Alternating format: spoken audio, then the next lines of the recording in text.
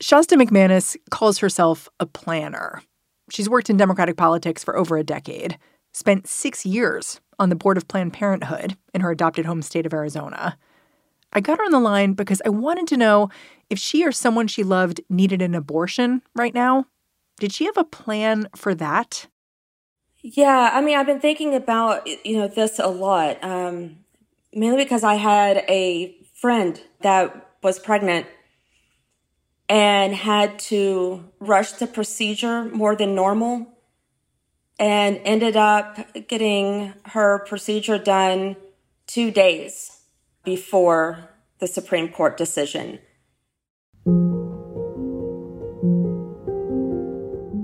And we had very long discussions about what her options would be if she decided to wait a week. It was very hard to hold someone's hand and have to, have them rush. Were you warning her? Were you like, you should do it this week just because I don't know what's going to happen? It wasn't necessarily a warning, but, walking her through this process, of course, had us thinking about what this looks like for every other pregnant person in the state. Now that the decision is out, what the process looks like to get an abortion in the state of Arizona is not great. It's unclear what's legal, what's not. And Shasta has seen this confusion looming ever since Justice Alito's draft opinion leaked in May. That's when she and some friends started talking. It started with phone calls and text messages and emails saying, we have to do something. We have to do something now. We had to find the quickest way to protect these rights in Arizona. And that's when, this group on Zoom calls said, we have to do a constitutional amendment. And one group here in Arizona is now taking action to let voters decide the fate of abortion rights in our state. In Arizona, a constitutional amendment can be put to a direct vote. Advocates just need to collect enough signatures. So that's what Shasta and her organization, Arizonans for Reproductive Freedom, is trying to do. They've got till July 7th. Starting today, Arizonans for Reproductive Freedom will need to average 7,000 signatures a day to reach its goal to get on the November ballot. This has not been done. 400,000 signatures in a state in 50 days. I mean, it is overwhelming and monumental. It's bold. We had to try. Here's some words I've heard thrown around in regards to the constitutional amendment plan that you're working on here. I've heard long shot. I've heard Hail Mary. What would you say to people who are saying those kinds of things? I say they're right. And I say we have no other option. Today on the show, Arizona's long shot option to preserve reproductive freedom. I'm Mary Harris. You're listening to What Next? Stick around.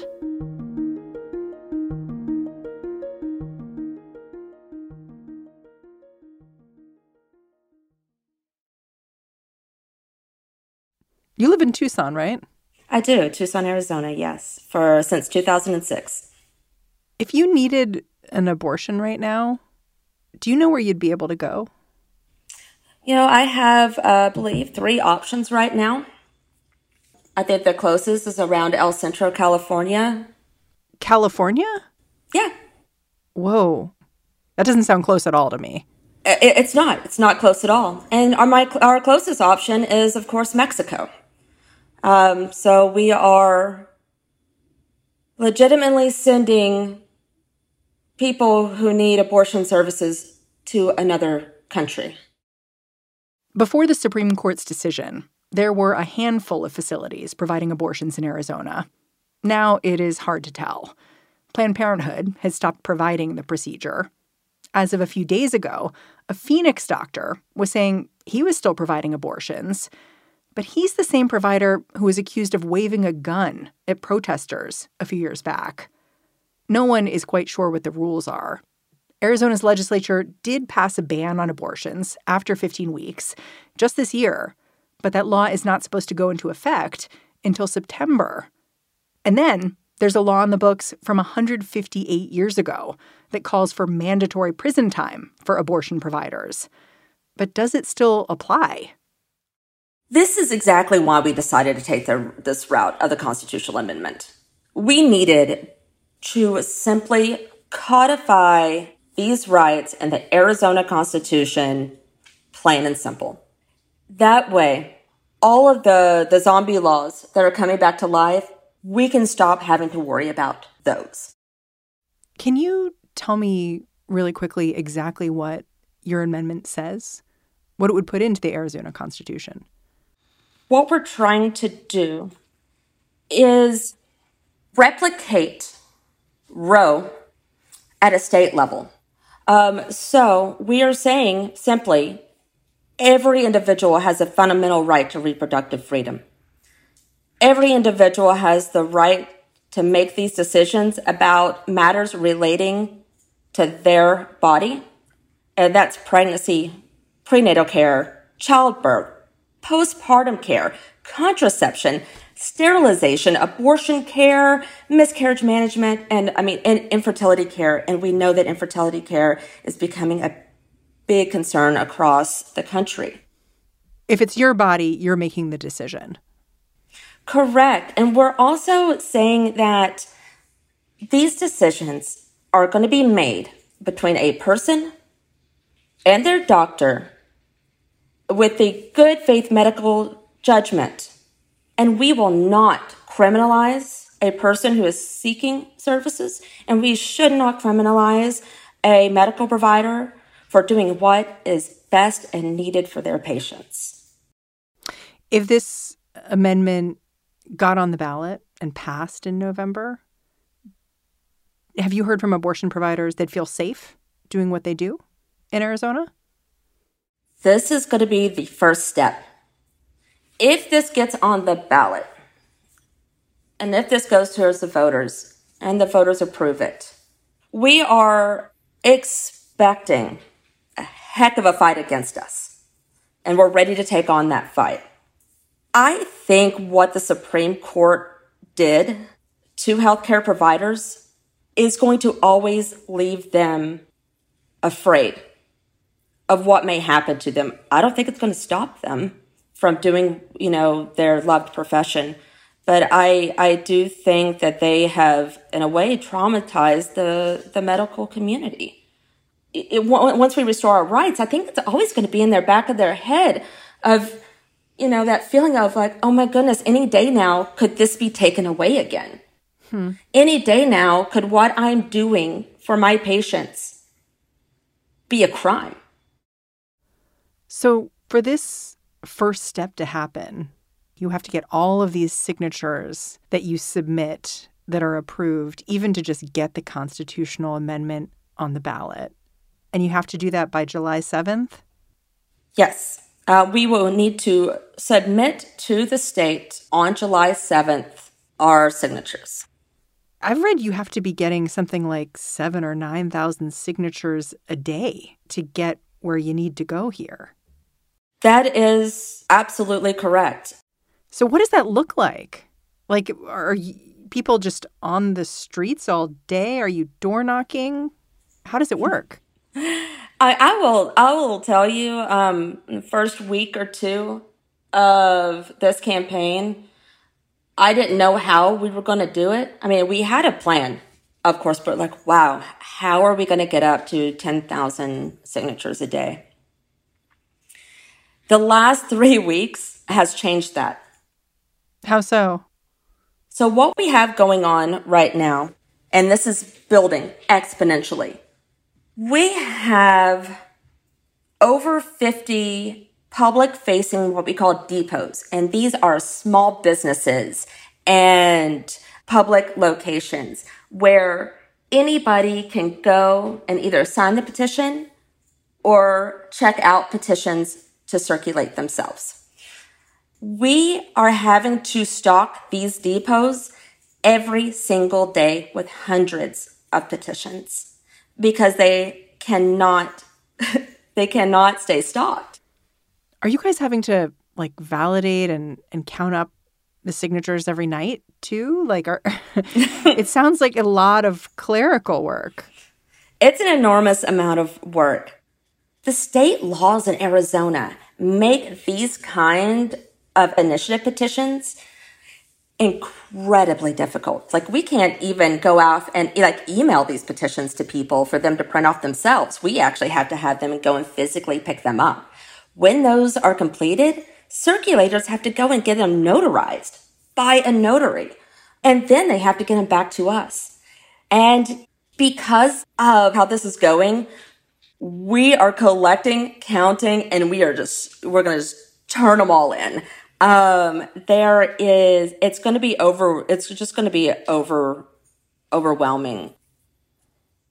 So on July 7th, are you going to carry a big stack of signatures into a courthouse somewhere? How does it work? I assume that we're going to need some large boxes, and we are going to and we will be maybe submitting those there. Probably both.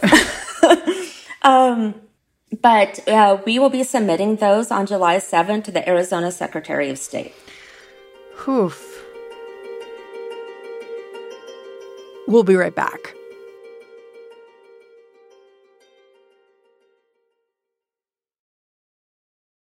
One of the things that's interesting about Shasta McManus's push for this constitutional amendment is that even though she's been politically active for a long time, she worked with the Pima County Democratic Party and she helped out on Barack Obama's presidential campaign. This effort feels different to her. It's partially that she's helping to run a grassroots operation. It's partially that this issue is personal. Can you explain that a little bit? Where your drive came from here? I remember, very specifically, I was around the age of 15.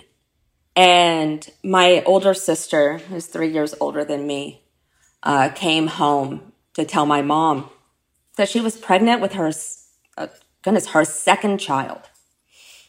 And for my mother had my sister when she was 16, and she had me when she was 18. My family, especially my mother's side of the family, there was not a single female on our side of the family that had made it to the age of 18 without having a kid. And my mom, she insisted that I was going to be different. And so she grabbed my hand and she hauled me down to Planned Parenthood. And she, was determined to get me on birth control. At 15? At 15, but I'm like, Mom, but I'm not having sex yet. And she's like, I don't care. I want you to know how to get it. I want you to be prepared from day one. And like I said, knowing that both my mom and my sister were pregnant with their first kids at the age of 16, she knew that this could be months away. And she wanted me to be prepared.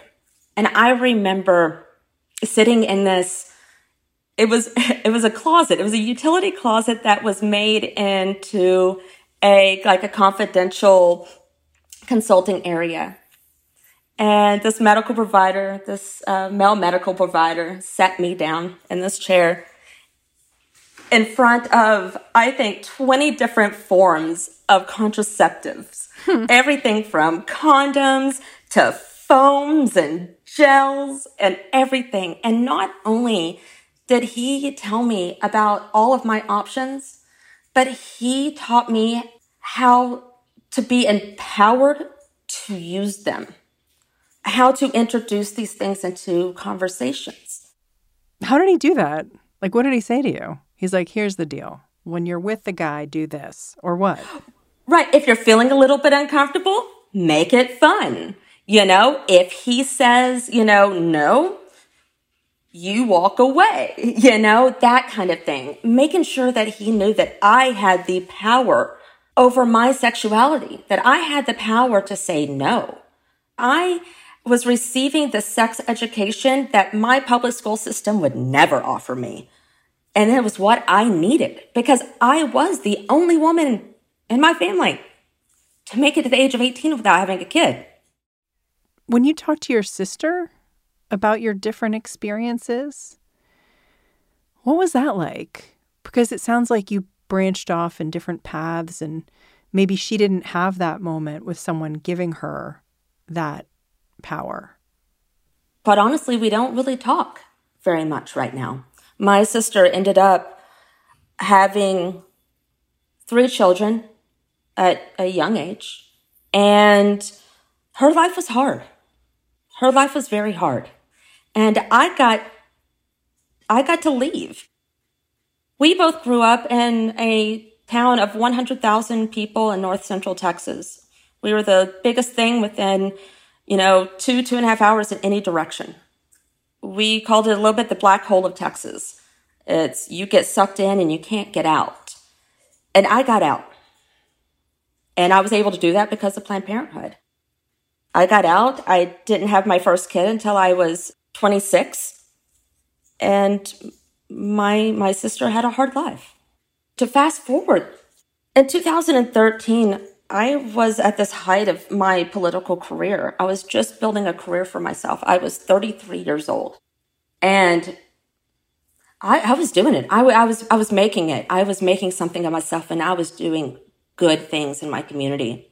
And then I got to be the one that came home with the unplanned pregnancy.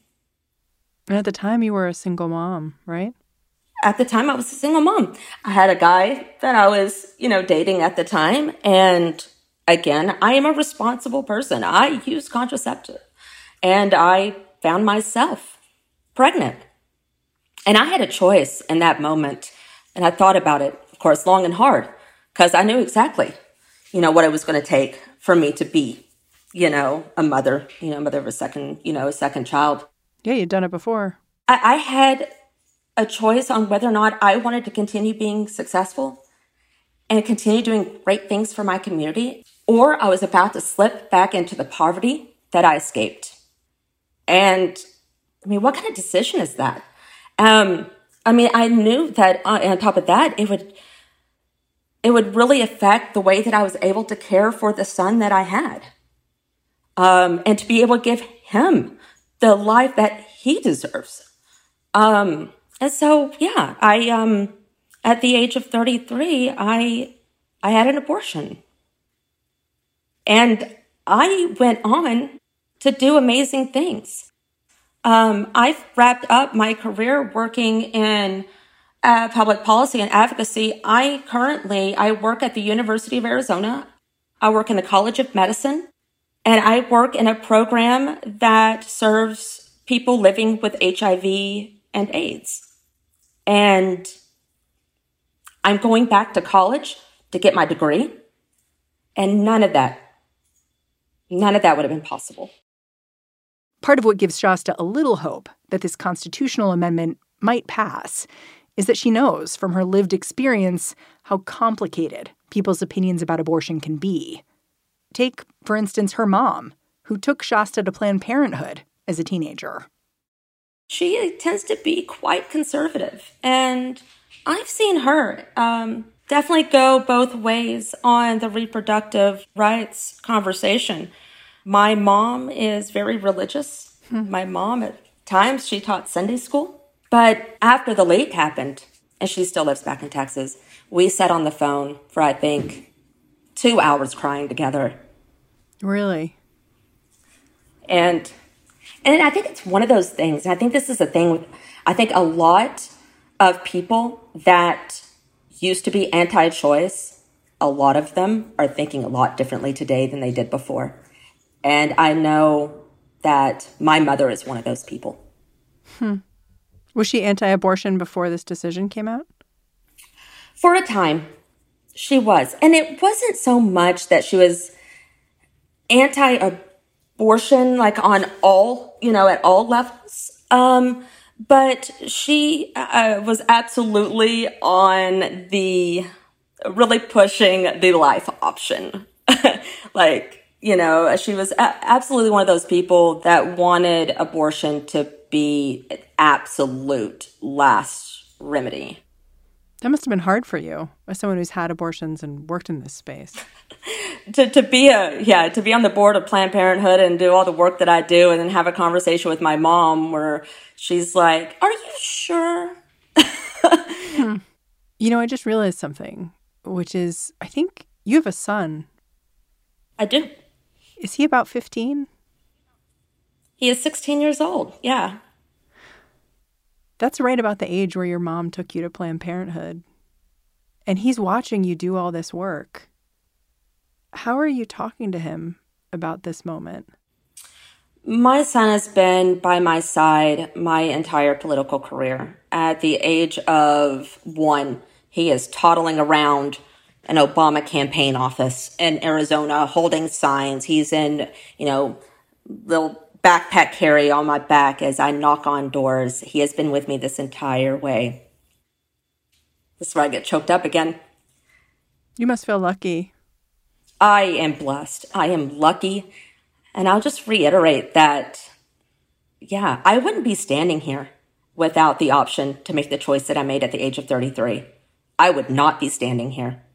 And he wouldn't be standing right beside me doing this too.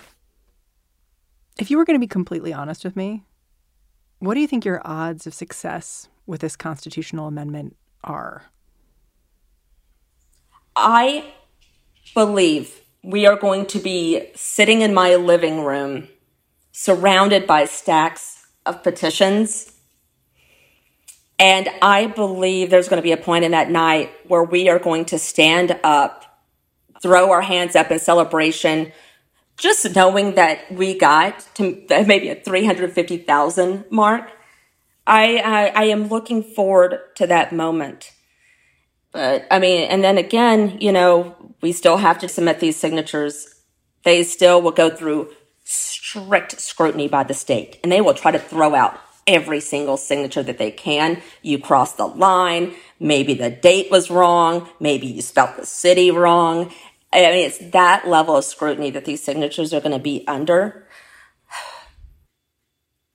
Whether or not we make the ballot, we are going to still be up another uphill battle against the state for that.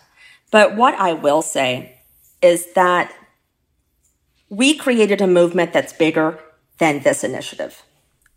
If this does fail, and come September, you're staring down a 15-week abortion ban, there's no constitutional amendment on the ballot, where do you move all this energy you've built up? We're not stopping. If we do not make the ballot this time, we will start right back up again. But I will tell you something. If the day after this, as soon as we can file for the 2024 elections, seeing what we created in 50 days, and we have now until 2024, there is no stopping this. Shasta McManus, I'm really grateful for your time. Thanks for coming on the show. Oh, thank you so much. I really appreciate it. I really enjoyed this. Shasta McManus is the treasurer for Arizonans for Reproductive Freedom. To learn more about her work, visit azreproductivefreedom.com. All right, that's the show. What Next is produced by Elena Schwartz, Mary Wilson, Carmel Delshad, and Madeline Ducharme. We are getting a ton of help right now from Anna Rubinova and Jared Downing. We are led by Alicia Montgomery and Joanne Levine. And I'm Mary Harris. I will be back in this feed tomorrow morning. Catch you then.